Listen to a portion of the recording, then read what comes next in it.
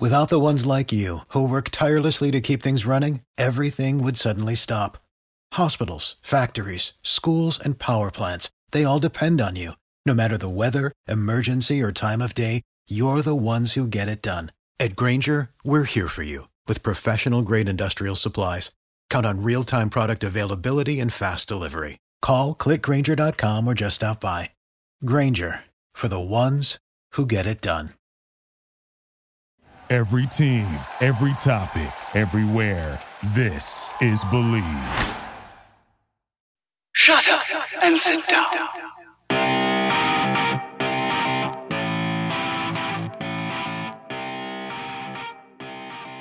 Hello and welcome back to Fourth Down Focus. I am Dan Lundy, creator of the show and founder of Fourth Down University, a company focused on the training and development of coaches, kickers, punters, and snappers. Today's show is brought to you by the Believe Podcast Network and Bet Online. The NBA and college basketball are back. The NFL and college football playoffs are right around the corner. Actually, they're here. With all these sports going on, there's plenty of bets to lock in. So if you're thinking of picking the LA Lakers to repeat an NBA championship or for someone to upset Patrick Mahomes in the playoffs, you need to go to betonline.ag. From game spreads and point totals to team, player, and coaching props, BetOnline gives you more options to wager now than anywhere else online. So head to betonline.ag today and take advantage of all the great sign-up bonuses. Again, that's betonline.ag and sign up today. BetOnline, your sportsbooks experts. Episode 16 of the show welcomes Austin Seibert. Seibert is a native of Belleville, Illinois, near St. Louis. I had to Google that. He attended Belleville West High School, where his ability to both kick and punt caught the attention of the Oklahoma Sooners, where he later committed and eventually began breaking records. Some of Seibert's highlights at OU are the following: 499 career points. That is the most in the history of the FBS. He was 2018's Big 12 Special Teams Player of the Year. He was named first team All Big 12 kicker the same year. And I think one of the neatest facts I found out about you was your career punting average at OU, which was a 41.7-yard average, and that was the fifth best ever in the history of the school. In 2019, after this stellar career at OU, the Cleveland Browns selected Seibert in the fifth round of the draft. In the same year, he was named to the Pro Football Writers Association All-Rookie Team. In 2020, he was acquired by the Cincinnati Bengals and named the starting kicker to finish the season. Wow, this is quite a journey, Austin. How are you doing today? Oh, doing well. Can't complain. Thanks for having me. Yeah, I know you're in transition, and we'll talk about that a little bit later, but I really want to thank you before we get into this. And I want to mention to the audience that our initiation, I've known of you for years. I used to train a guy named Kyle Doherty, played at Southern Illinois University, which is pretty near. I think Carbondale is fairly close to where you grew up, and that's how the connection was made. But Kyle Doherty used to speak at length about you as a high school kid. He said, this kid has it. This kid, I think, may in fact be better than me at certain things already. He's a lot younger. He's driven. He's going to these camps, these expo camps, and he is clearly establishing himself as one of the best combo specialists in the nation. So I wanted to start with that. We met a few weeks ago on Zoom. You wanted to talk about some film review, practice film, and can you take a look, see if you see any of my tendencies that I think I have? And I just, I wanted to explain to the audience that, I really look up to you and your attention to detail, and we're going to talk about that in a second. But could you explain your position, or more importantly, your decision, and what age you decided that, I'm not going to identify myself, although I'm probably going to be a better kicker. Clearly, you're an NFL kicker, but you had an inclination young that you could do both at a high level. Could you explain how you made that decision to take on the challenge of two positions instead of focusing just on kicking? Yeah, no, I always kicked and punted growing up. Since I was 7 in Pee Wee and all that, I kicked and punted, and just kind of grew from there. Then when I got to high school, it always not one of the two ever kind of outweighed each other. It was always kind of progressing at the same rate. So, on the punting side of things in high school, I guess I was more technical about it because there's obviously a lot more drills to do for punters. And then as I grew as a kicker through college into now, you pick up different little drills and technique things you can do to just always kind of do busy work and make sure you're keeping yourself on tracks and everything like that. But I would say the main reason I wanted to do all three, it was a big goal of mine going into college. It's because I wanted to get on the field as much as possible, because nothing's ever guaranteed. So I took advantage of everything I could as much as possible. And it worked out for me. I played a lot in college, had a lot of plays. And when the draft came along and I had the option to kick and punt at the combine, I decided just to kick, more so just because I felt like I'm more of a kicker anyways. But at the same time, a lot of people in my past kind of doubted me as a kicker. So it kind of just fueled that a little bit more. And that's, yeah. So No, I think that's an excellent answer. And it's interesting. A lot of people don't know this, but yeah, the combine is, I think it's 350 athletes a year. Is that correct? yeah, something like that. It's not very many. And it's an honor for a specialist to be named to that. I think on average, the last like 5 to 10 years, there's anywhere from 9 to 12 that are brought in, and it never seems to be the same. Sometimes it's 7 punters, sometimes it's 7 kickers, and it's a smaller number on the other side, but that's an honor in itself. And I think that was a great decision you made, because your sample size in college to show that you can do it in a game, I think stood for itself. And I think it's smart. And you obviously made the right move, because you are in fact at the Sunday level, you're a kicker first, and you're a reservable backup. I like to call that, someone that can step in and do the job for us without giving us much of a vulnerability. And I think it's very rare. We're going to talk about that in a sec too. But I noticed in 2019, I was looking at your stats last night, because I like to get to know someone inside and out before I meet with them. And I saw on the stat line you had 1 punt for 37. And before I looked into why, I was accurate. It was a fake field goal, and that's a heck of a play. Was that a direct snap? Yeah, that was our game plan. It was like a 57-yard field goal. We got it right on like the half-yard line. It was a pretty good play. See, I mean, that's a play that now, on the Sunday level when they play in Austin Seibert, I imagine, especially if it's within the last year or two, you doing something like that impactful, they have to respect that. I'd imagine the edge pressure against you a few weeks after that fake punt play, you started getting a little more time, or you're a weapon is what I'm trying to say. And I'm trying to get these young kids, who is a large demographic of the show, to realize that you have to be versatile. If you walk into a coach's office and say, I can do one thing well, what about these 2 things that specialists also can do sometimes, like Austin Seibert? And they say, no, I'm strictly a kicker. I think you're limiting yourself, especially when you have time to do other things right now as like a high school kid. Right. I wanted to touch on also that you can't kick all day. We talk about the show all the time that kicking is an unnatural, aggressive movement. It's like pitching in baseball. Punting, on the other hand, is conversely a more natural, it's a linear movement. It's like underhand pitching in softball.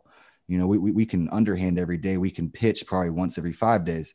I think you realize this probably pretty young. Can you tell the audience that, perhaps, especially in college, what was your practice plan as a combo specialist? Did you split each day in half and have a little emphasis on kicking and punting each day? Or did you have like a Monday as a punting predominant day? I think that's very important for these combo specialists, both in high school and college, to hear from someone like you. How did you manage your time? Right. Yeah. So I guess to start with, my punting really progressed when I broke my leg as a freshman in high school. I couldn't really do a whole lot of kicking stuff because I was in a straight leg cast. And when I was able to start walking, I would do punt drops in my driveway just to get some activity. I mean, it was very slow, but I was doing something. And that's where the fundamentals started to come into play for me. Because if you can't punt or kick, you can do something. And I always did just the fundamental stuff. But yeah, for a weekly punting and kicking resume, so when I was in college, Mondays would be a heavy punt day and a light field goal day. Tuesdays is an off day. Wednesday, I would do all 3. We would try and tackle kickoffs and punts at the middle of practice, and then field goals at the end with like a team drive. There'd be a team drive, 2-minute drive, hit a field goal, and then we'd go straight into 10 kicks. Thursday would be like an onside kick type of day, specialty kicks, and then Friday rest, Saturday game day. But I think one of the most important things is, like at OU, they really watched my reps, so I didn't get hurt, things like that. A lot of coaches will ask their kickers to just do more than their legs capable of. And if that kicker tries to tell them something, a lot of coaches can come off as kind of, I guess, arrogant, because at the end of the day, these are young kids trying to tell you something, and you should take in consideration what they're telling them. But I think really having a kick count and then having a plan of action when you're going out to practice and games. Like for me in college, I'd hit 5 no steps, 5 1 steps, 5 full steps, and then I was ready to go. Kickoffs, I'd hit 2 to 3 kickoffs, ready to go. Punts, I would literally just go through the jugs machine, catch about 100 balls before every practice, do my steps, footwork, hit 10 punts, ready to go. So that's kind of my deal with it. And then same on game days. You want to hit, same thing I do, 5 no steps, 5 1 steps, 5 full steps. Then I'd get with my holder and I'd hit probably 8 to 10 each way. And then you're ready from there.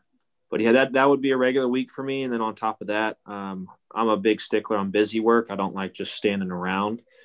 So I would tape off my steps and just do my steps, right hash, middle, left hash. And kind of just roll with it that way, just to make sure I was doing something.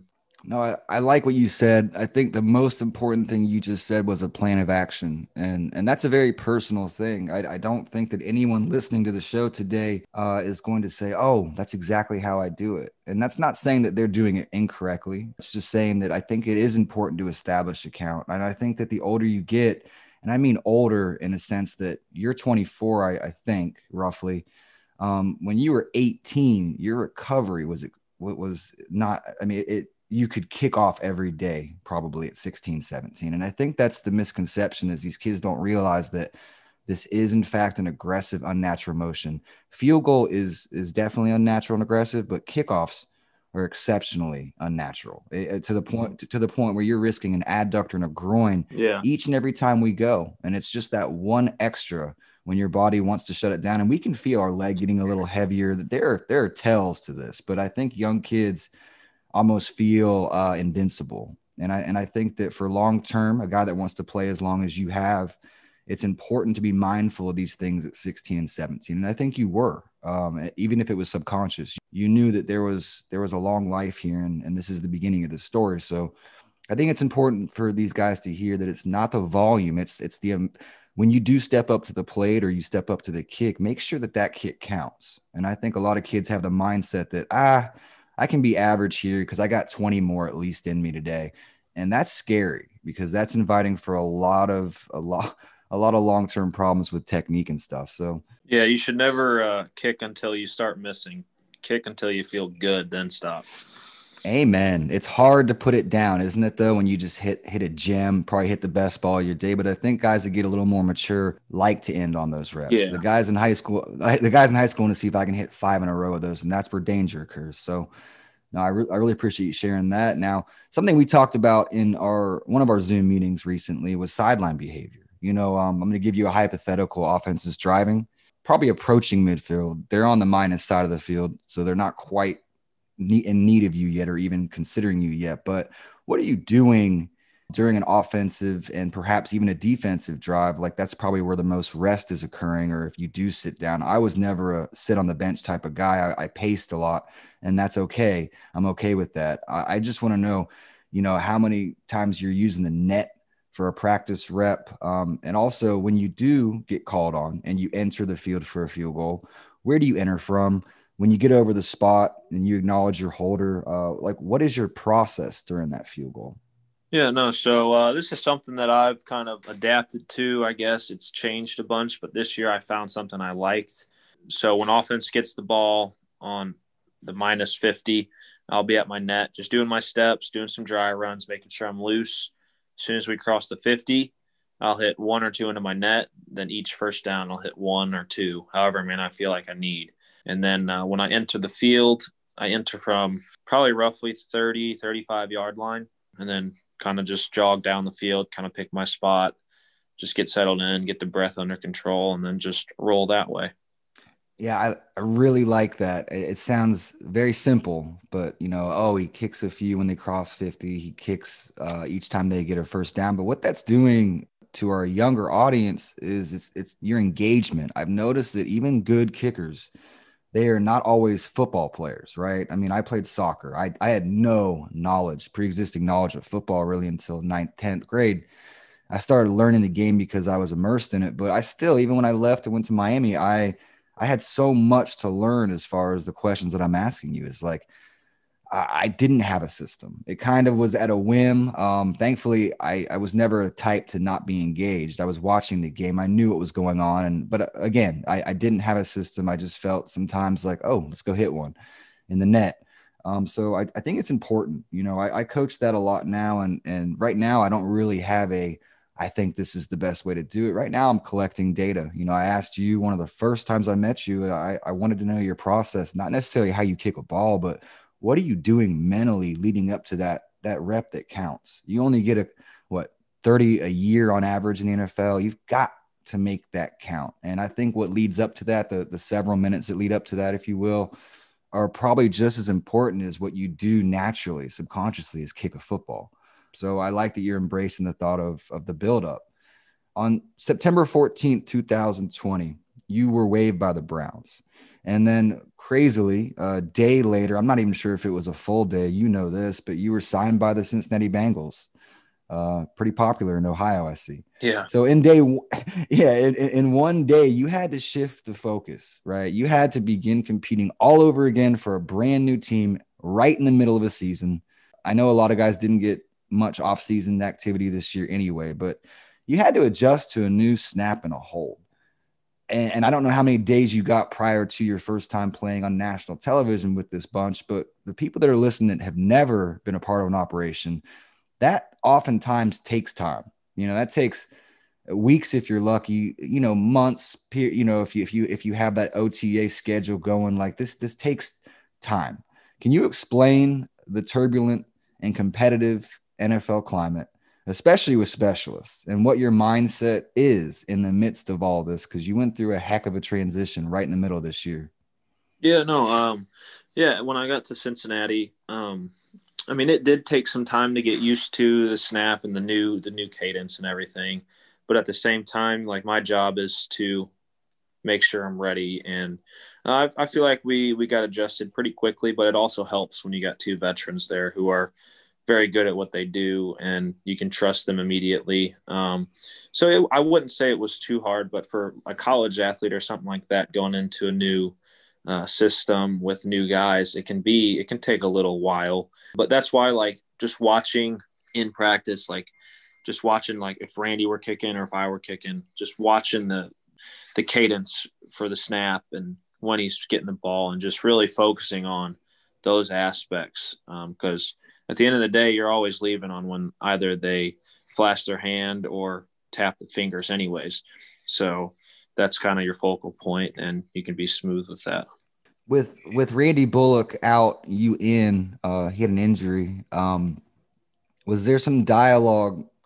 I imagine there was with the holder. Did you guys like the same exact ball, lean forward and back, towards the holder?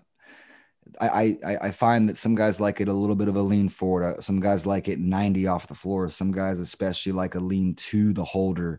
Was there a subtle change made there with the holder's technique based off your preference and Bullock's preference? I'm not too picky when it comes to how the ball is held, as long as the laces are forward and it's a straight ball. I don't think that makes too much of a difference as long as there's not a lot of wind. But if there's a heavy wind, then I can have him add some tilt to it or keep it straighter or tilt it, whatever. But yeah, I've never been too big of a stickler on how the ball is getting held. As long as the laces are forward and he's hitting the spot, it's my job to put it through. So, yeah, I love that answer. Some guys are very, very particular with that, but I think that the ball's sitting up and it's got, it's It's not terribly leaned back towards you. You got a nice surface area. You could see the ball. You know where the ball's kicked. I like a ball that sits perfectly up and down. I don't really coach up the lean as much, but I think it's very important to see the ball's face because you then know where to hit bottom third. It's a little misleading when there's a tilt back. I know a lot of people are probably like, what are these guys talking about right now? But I guess I liken it to a lie in golf. You want a good lie. We all approach a ball in the fairway on a good lie with a lot more confidence than we do if it's plugged. If it's it's sitting right to left and it's about to roll down a hill. It's no different. And I think that brings about confidence. So, and you're very fortunate. You mentioned on the Zoom meeting that you love your operation. You have a veteran in your punter. And I think that probably made your transition all the more easy. Also wanted to share the audience. I taught in the classroom for 12 years, Austin. I taught high school. So it was really hard to keep 15, 16, 17-year-olds engaged at times, especially with the subject matter that I was teaching. I bring a lot of what I learned from teaching into my coaching. I've coached for 19 years, but I think teaching has made more of an impact in a few than 19 years of just experience networking. I think that football is no different than school, especially with kicking. I think it's all about the retention of information. I think it's being able to reflect days later on what a coach might have said to you. I think that's vital to an athlete's success. And I think you do that well. I wanted to tell the audience something that really stood out to me with you as a student. I give virtual lessons, I should say. I give them daily. I give them to kids all over the country. I even have a kid in Asia I'm working with right now. And these kids are at all levels. You are the only person who has texted me after one of these lessons. And it wasn't just the thank you. You text me with the main ideas, like the 4, I think it was, the main ideas that you felt were most relevant to your short-term problem. I think that this seems small and trivial, but it most definitely isn't, especially when you're the only one. I can remember you've learned somewhere to take ownership of your improvement. And I commend you for being such a wonderful example to specialists who have the same aspirations of playing on Sunday or big time football on FBS level. Where'd you learn that? I'm just curious. Were you a good student and you just brought your good study habits into football, or is this just because it's such a priority that I think writing things down, we really take ownership? And it made my day when you sent me that text, because it showed me that everything we had talked about for that 30 or 45 minutes on Zoom, that you were going to go apply that. And it made me feel good as a coach. Yeah, no. I mean, I wasn't a bad student in the classroom. Definitely did what I needed to make sure I got decent grades and graduated and whatnot. But just from a young age, I always wanted to kind of be the best and prove people wrong and just prove my family right for believing in me. And when I was in high school, like financially, my parents told me and were straight up with me and said, hey, we're not going to be able to send you to one of these big schools. We can pay for the local community college, but if you want to go to one of these big schools, it's going to be on you. You're going to have to get a scholarship or you're going to have to pay for it yourself. And I took that to heart because they were already providing so much for me, sending me to these camps, and you could really see what they were going through. And it kind of just dawned on me that anytime I could get work with someone, compete against someone, I was there doing it. And I took every critique I could, like, to heart, wrote it down, things like that, and then constantly worked on it. Because when you're doing all three, there's so much you can work on at all times. And that's kind of why when it comes to kicking, I take it so serious, and just almost too serious sometimes to where I need to chill out a little bit. But because I just want to be the best possible. And I was raised on work ethic. So work as hard as you can and good things come. And sometimes when you work too much, it can lead to bad things. So toning it back a little bit, but now just working hard and taking advantage of every opportunity that comes in front of you. That is one of the best answers I've heard on this show. It's simple. Again, I think that simple is relatable, right? And I think that people need to realize that, especially now in the kicking industry, kicking, punting, and snapping, there are a plethora of companies that will rank you. They will star you. Hopefully they give you a little bit of an eval. I think it's a paragraph these days. But I think it's a wonderful message you're sending is, and I like to think it continues, that the kids that do in fact get these scholarships, I really hope it doesn't end up being the kids with the most resources, the kids that can have mommy and daddy fly them to every regional showcase and national combine this. And, I see a little bit of the political play there because yes, they're businesses and yes, they need to have numbers at these events, but it's comforting to hear that there's guys like you that probably couldn't make every event, but the events you did, you embraced the opportunity, you won it, and you left no doubt to these people that may in fact feel inclined to give a guy that comes to every event a bigger nod when it comes to recruiting. So I think that work, simply put, will shut everything up that's not as important. I think that these coaches want a guy like you at all levels. They want to know this kid takes pride in it is what he does, because that's going to be a reflection on how he helps our team. This is a team game. You sound very selfless. You sound like you have selfish goals, and we need to be selfish, because we got to take care of them. We got to take care of our family, but you don't get where you are without having a little selfless behavior in you too. So I want to thank you. If you want to get a hold of Austin, he's pretty easy to find online to follow him.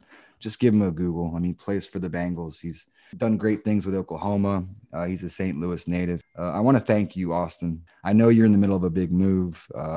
I bugged him this week, and he's like, I don't know if I could do it, but I guess 9 a.m. on Friday when we're waiting for some more stuff to come in, and it means a lot to everyone at Fourth Down Focus. You were able to sit down and share a little bit about your story and what you're going through right now.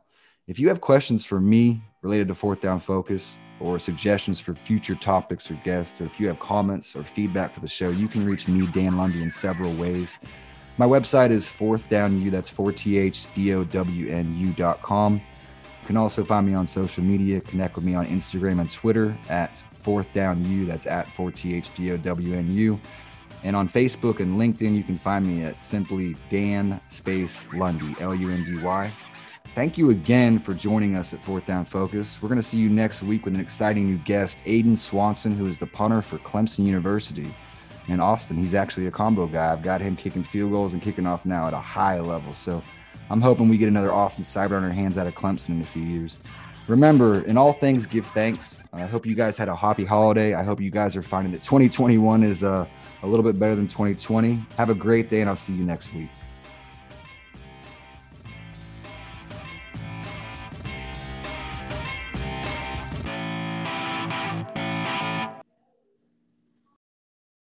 Without the ones like you, who work tirelessly to keep things running, everything would suddenly stop.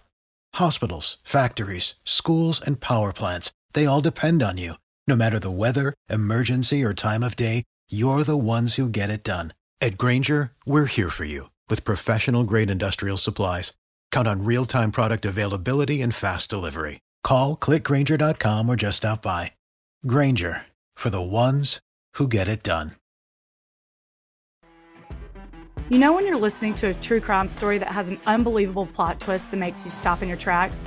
That's what our podcast, People Are the Worst, brings you with each episode. I'm Rachel. And I'm Rebecca. We're identical twins who love true crime cases that make you say, didn't see that coming, and we hate the people responsible for them. Listen to People Are the Worst now on Apple, Spotify, or wherever you get your podcasts.